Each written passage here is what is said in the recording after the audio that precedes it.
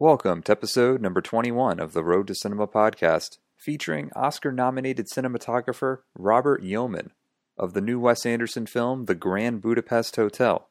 Robert Yeoman has photographed every one of Wes Anderson's films going back to his debut feature film Bottle Rocket. We'll discuss Robert Yeoman's collaboration process with director Wes Anderson, as well as his general craft as a cinematographer. For more information on the Road to Cinema podcast, to read the Road to Cinema blog, and to watch our Road to Cinema YouTube series, please visit jogroadproductions.com. And you can follow us on Twitter for the latest updates at jogroad. And now we join Oscar-nominated cinematographer Robert Yeoman as he discusses the distinct visual style of director Wes Anderson throughout all of his films. Well, he's always kind of been interested in symmetry. That's always been kind of a fairly constant throughout our work together.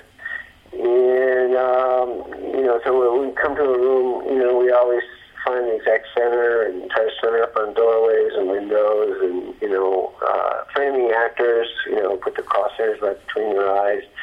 So that's been a pretty constant element. Generally been attracted to wider lenses, up close. So when we shoot our actors, we frequently are a very wide lens, very close, which has been pretty constant.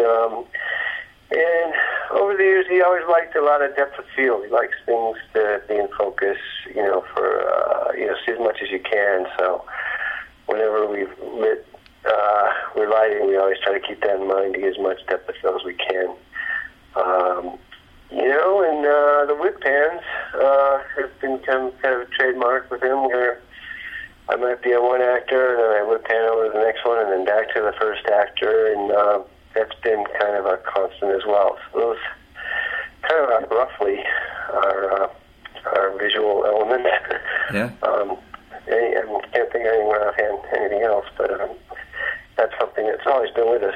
Yeah, I was sort of curious on Bottle Rocket. That was sort of, I guess, the only one of his films, I guess up until Moonrise Kingdom, that was only in 1:8:5 aspect ratio. Yes. Did he ever intend to shoot Bottle Rocket in 2:3:5?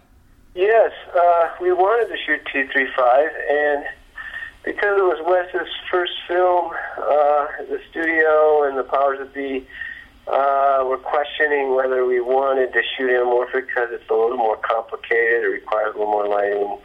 And so they asked us to do a test in pre-production where we shot a scene in both anamorphic and 1:8:5. So, of course, Wes and I totally loaded it towards the anamorphic. We made the frames very kind of artsy, and I lit them a little more beautifully. And then when we did the 1:8:5 scene, we purposely kind of made the frames less interesting, and I made the lighting a little more boring. And we sent the test off to the studio, and the studio said, we can't see the difference, you have to shoot 1:8:5. So we were kind of forced into that, which is not what we wanted to do. And when Wes did Rushmore, he made it clear up front that we were going to shoot anamorphic, and up until Moonrise Kingdom, everything was shot anamorphic. Yeah, it's interesting just seeing in the 2:3:5 aspect ratio for, whether it be Rushmore, Royal Tannenbaums, Life Aquatic, or even Darjeeling, just the way the actors are staged within the frame. It just feels so specific. Does Wes really have a specific idea going into the day how he wants to stage the actors and how he wants to compose the frame? Yes, generally we show up in the morning with a very specific idea of what we're going to be shooting. It all starts in a preparation. Wes and myself and the production designer go to all of our locations, or if they're building sets, and we talk pretty specifically how we want to shoot. And even starting on Moonrise Kingdom, we would sometimes even do what we did call pre-shoots, where we would have a camera and we would line up, production assistants or whoever happened to be with us, producers, and they would take the roles of different actors, and we would actually shoot them and just see how it looked on film. But then after we visited all these locations, Wes used to do very complete storyboards. Now, last two movies, he makes what we call an animatic, which is kind of a crude cartoon with hand-drawn figures, and it kind of Wes does all the voices of all the characters, and it is a pretty good blueprint for where the camera's going to be and how it's going to move and where the actors will be in the frame. So it's almost the entire film is contained in this animatic, and so it's something that we've kind of worked out beforehand quite carefully, and that's posted, and anybody on the crew or the cast is able to look at the animatic, and you have a very kind of specific idea what you're going to be shooting that day. So to answer your question, yeah, the blocking is fairly worked out beforehand, and I mean, obviously you get into a physical space like a train or which is a very small space to deal with, and you find that maybe you couldn't do exactly what we had planned, so there's a certain amount of visual improvisation that has to take place there. But I would say most of the films are very, very carefully pre-planned, for sure. Yeah. I was wondering, too, as far as your work as a cinematographer and creating a color scheme and lighting a set, as far as working with a production designer or a wardrobe person, how much do you collaborate with them in terms of sort of identifying what will photograph well or what may not work within the confines of the film? Well, in Wes movie, we have very close collaboration with both the production designer and the costume designer. Our last couple of movies, Adam Stockhausen was our production designer, and Melina Canel, we've worked with on and off over the years. And, Wes will work with them independently and talk about colors and things, and I usually tag along just to see what they're thinking. And, when you shoot film, obviously, sometimes things photograph differently than what it might appear to your eye. So we shoot, a lot of tests in pre-production. I mean, for instance, like a dark blue blazer will photograph almost black, or purple is kind of tricky. It photographs differently, darker than you would imagine. And so I'm always pushing the wardrobe people to lighten those colors up a little bit, because I know they'll be happier with the effect on film. And sometimes when you see someone in that wardrobe, it looks a little brighter, a little different than what they're going for, but you have to trust, because we shoot the test, that in the end it'll photograph properly. So what we end up doing, particularly on, say, Grand Budapest, Adam would have the art department paint like 4x8 sheets of foam core, different colors of pink that, like, we were experimenting for the interior of the hotel.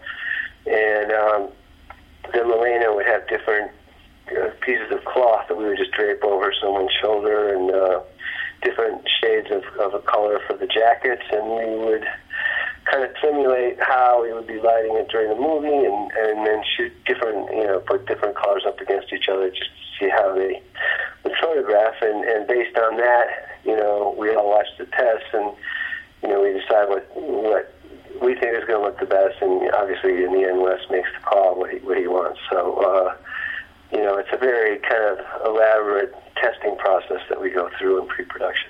Yeah. I was wondering too about Grand Budapest Hotel. It's probably the only movie I can think of that actually jumps from 3 different aspect ratios. I believe the movie opens in 1:8:5, then you go into 2:3:5, and then it goes for most of the film into, I believe, Academy ratio. Yes. So what was sort of the conception behind doing that, and also did you find it difficult at all in terms of transitioning from one aspect ratio to another throughout the making of the film? Well, the idea of the different aspect ratios was Wes's, and he presented to me, and I at first was a little nervous and skeptical about it, but we did some tests again in pre-production, and I saw that it would work beautifully, and the concept was that each aspect ratio would reflect how movies were shot during that time period. The Academy was how films in the 30s were shot, and then in the 60s, a lot of studios were shooting the widescreen kind of as an answer to the advent of television. And then gradually we kind of settled into a 1:5, which has been from the 80s up until now kind of a standard format that people use. And so I think the concept was that each format would not only represent that time period, but because they are so different, they offer many different types of compositional possibilities. And so we studied a lot of films from the 30s, Ernst Lubitsch's comedies and Grand Hotel, and just to see how the directors and cinematographers of the time dealt with that square frame, and it just was an interesting study for me. At first, I was a little, afraid of that frame, but as we started using it, I just embraced it, and I grew to really love it, and it's a whole different way of working with space than what I had done in the past, and how to fit characters into a shot, and close-ups are a different deal than they would be with anamorphic or 1:5. So much of my work has been 1:5 and anamorphic. The Academy ratio was a real exciting new adventure for us, and we both really embraced it. And Grand Budapest was shot all on film, is that correct? Yes, it was. Everything was filmed. Some of the miniatures and stop motion was shot digitally, but all the live action was shot on 35 film. Wow. I was wondering, too, is it true that you also operate the camera? Yes, as well? I operate for all Wes's movies. Yep. Do you operate usually on every film that you work on, or is it usually? Most of the movies I operate. Sometimes I do some big studio comedies where there's more than one camera, and I operate sometimes. Sometimes it's just better for me to be by a monitor, or if there's two cameras rolling, where I can kind of watch both cameras and make suggestions. But typically, I actually love operating. It's a lot of fun for me, and I feel like I'm much closer to what's going on, and I'm more of a part of it. And so I prefer to operate, but it is a little more difficult. And when you have multiple cameras, it's sometimes easier just to step back and let somebody else do it. Yeah. I was wondering, just in terms of your general work as a cinematographer, how important lens choice is when you're going in to shoot a scene, and how much of that sometimes is talked over with the director, or is maybe just sort of your own independent choice as far as what you think would be the best lens to work with? It varies. Lens choice kind of varies depending on who I'm working with. With Wes, he's very specific, and we have a director's finder that we actually put the lenses on, and he will always have that. And when we first get to the location and be looking through that and getting ideas, and I'll make certain suggestions, but we kind of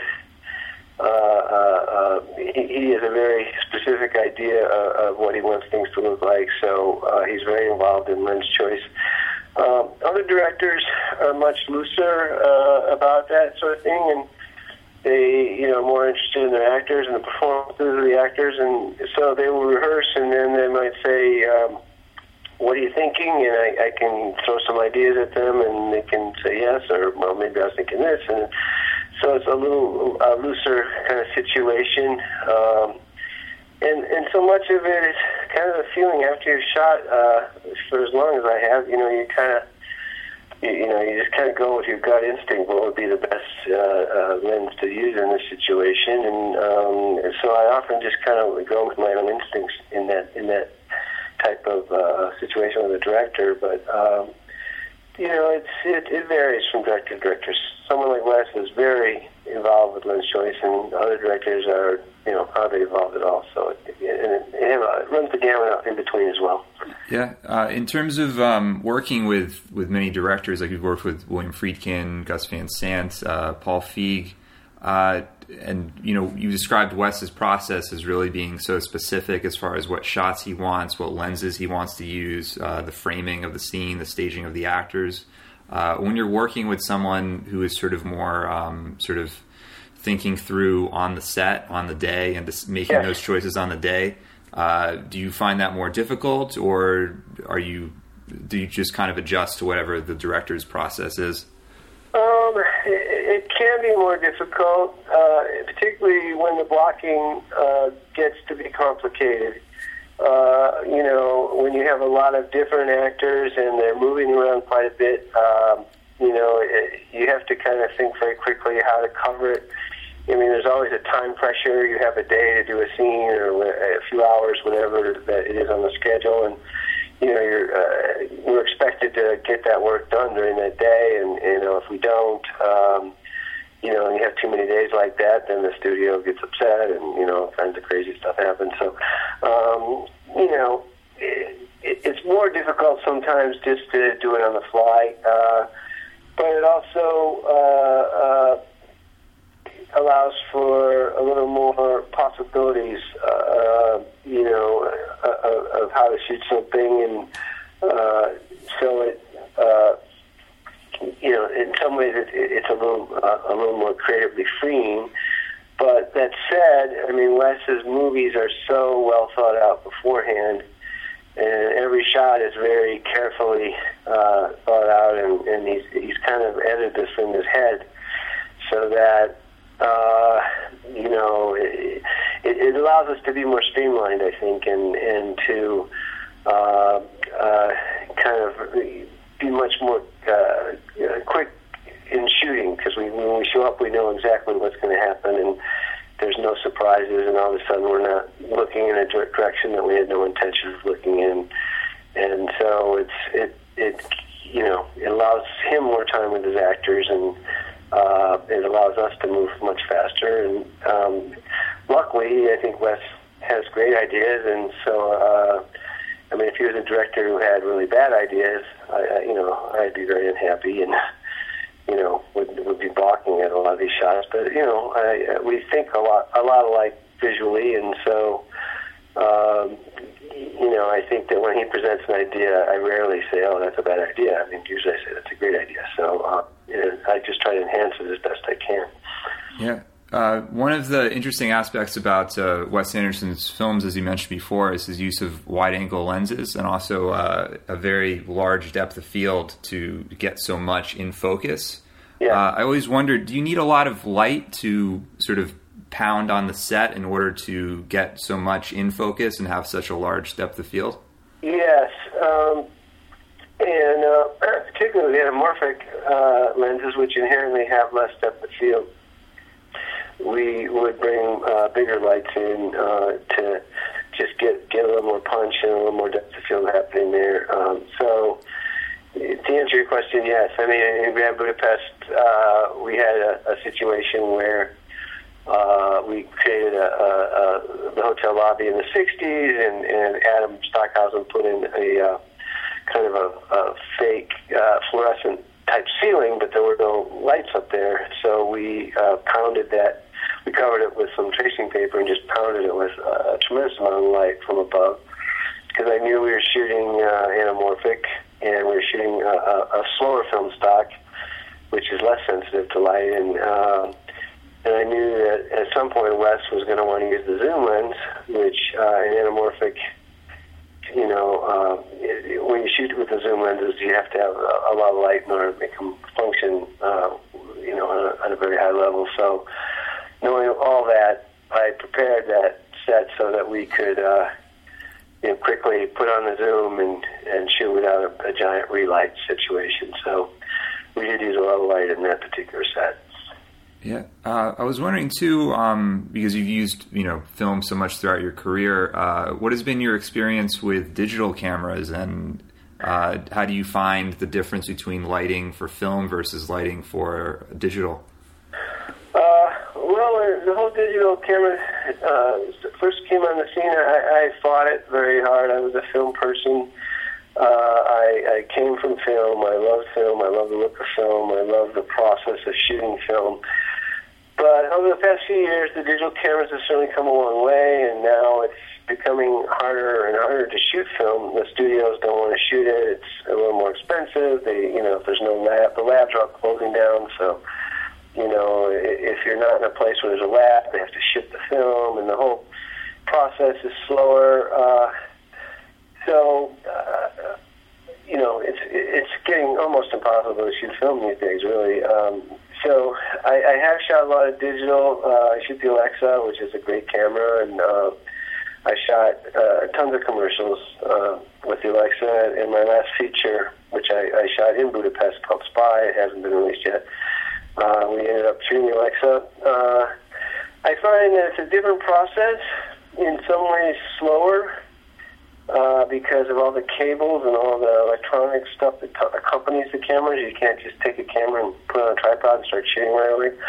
But it has certain advantages, one of them being in low light, particularly if you're on the streets at night, or you're in a situation where, in Spy, we were shooting in these tunnels below a brewery in Budapest, and there was almost no light down there, but the cameras really perform really wonderfully in those situations, and I think in many ways could outperform film.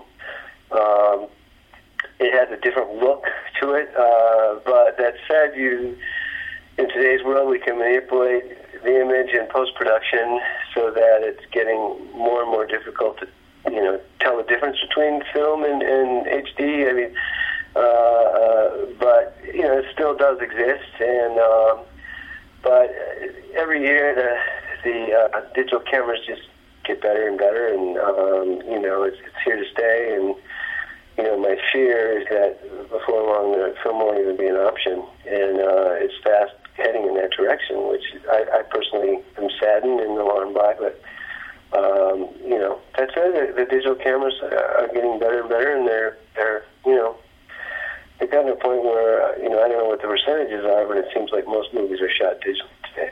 Yeah, I think the only movies I can think of over the past year, probably Grand Budapest Hotel, then Inherent Vice, and possibly Interstellar for Christopher Nolan. Interstellar, yeah. Yeah. And you need, in all those situations, you need a very recognized and strong director to say, I want to shoot film, because otherwise the studios are just going to say, no, you can't do it, and the people that put up the money. So it's a sad state, but it's true. And all those directors, and Quentin Tarantino, they're all very kind of committed to film, and I'm so happy that still exists. But it's just getting harder and harder. And as I said, when I shot Spy digitally, it was not my first choice when I really wanted to shoot film for that particular movie. And but having shot it on the digital camera, we got some really beautiful things with it, and so it's just another tool. But they just, as I said, I don't keep repeating myself, but they just keep getting better and better and better every year. So what's interesting too is that I think most of the film projectors in movie theaters around the world are also disappearing. Which they're getting rid of film projectors, and I have mixed feelings about that. Obviously, there's nothing like experiencing seeing a film projected in film.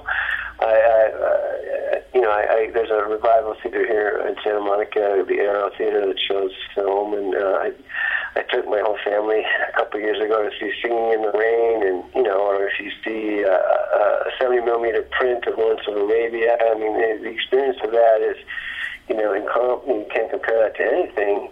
The good news with the digital projection is it's pretty standardized, and so the people in a little theater in Arkansas are going to hopefully see the same image quality that we're seeing here in Los Angeles.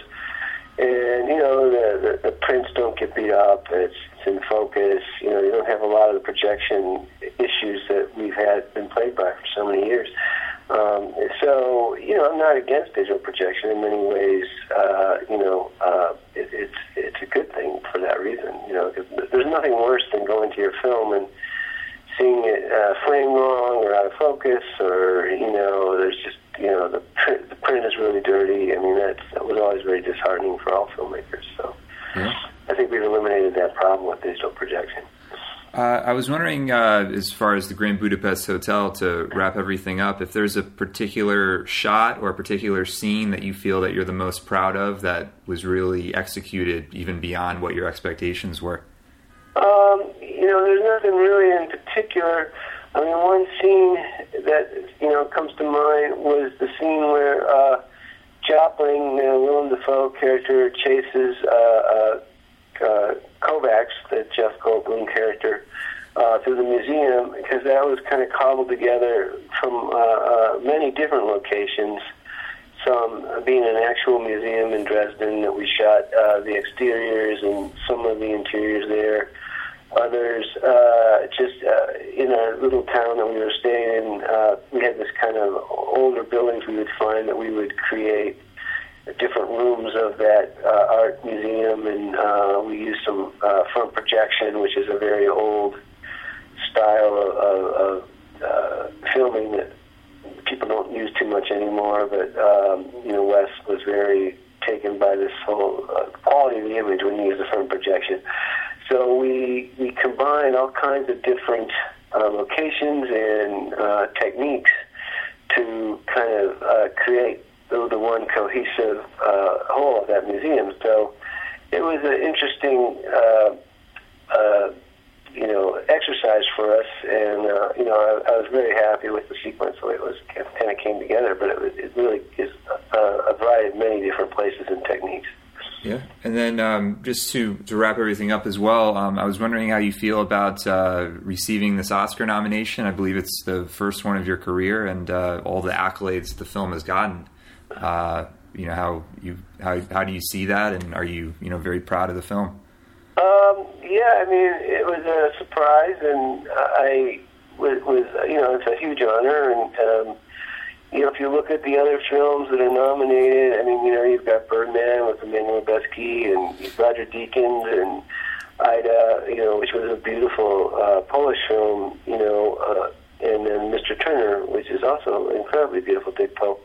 But so it's an honor to be kind of put in a class with these other amazing cinematographers, and what I liked about them was they were all a little more classical in their photography. So often in today's world, a lot of the movies are manipulated so heavily in post-production that it's really difficult to really distinguish who did what kind of a situation. And I think in all these movies, still, I mean, in today's world, the reality is a lot is manipulated in post-production, but I think they were much more pure in their approach to cinematography, and as a cinematographer, I really appreciate that, and I can see what these guys were doing, and each film is unique and exquisite in its own way, so I was very honored and proud, and, obviously if you're nominated for an award, you'd love to win, but for me, just getting the nomination was a huge honor, and, I couldn't have been more happy.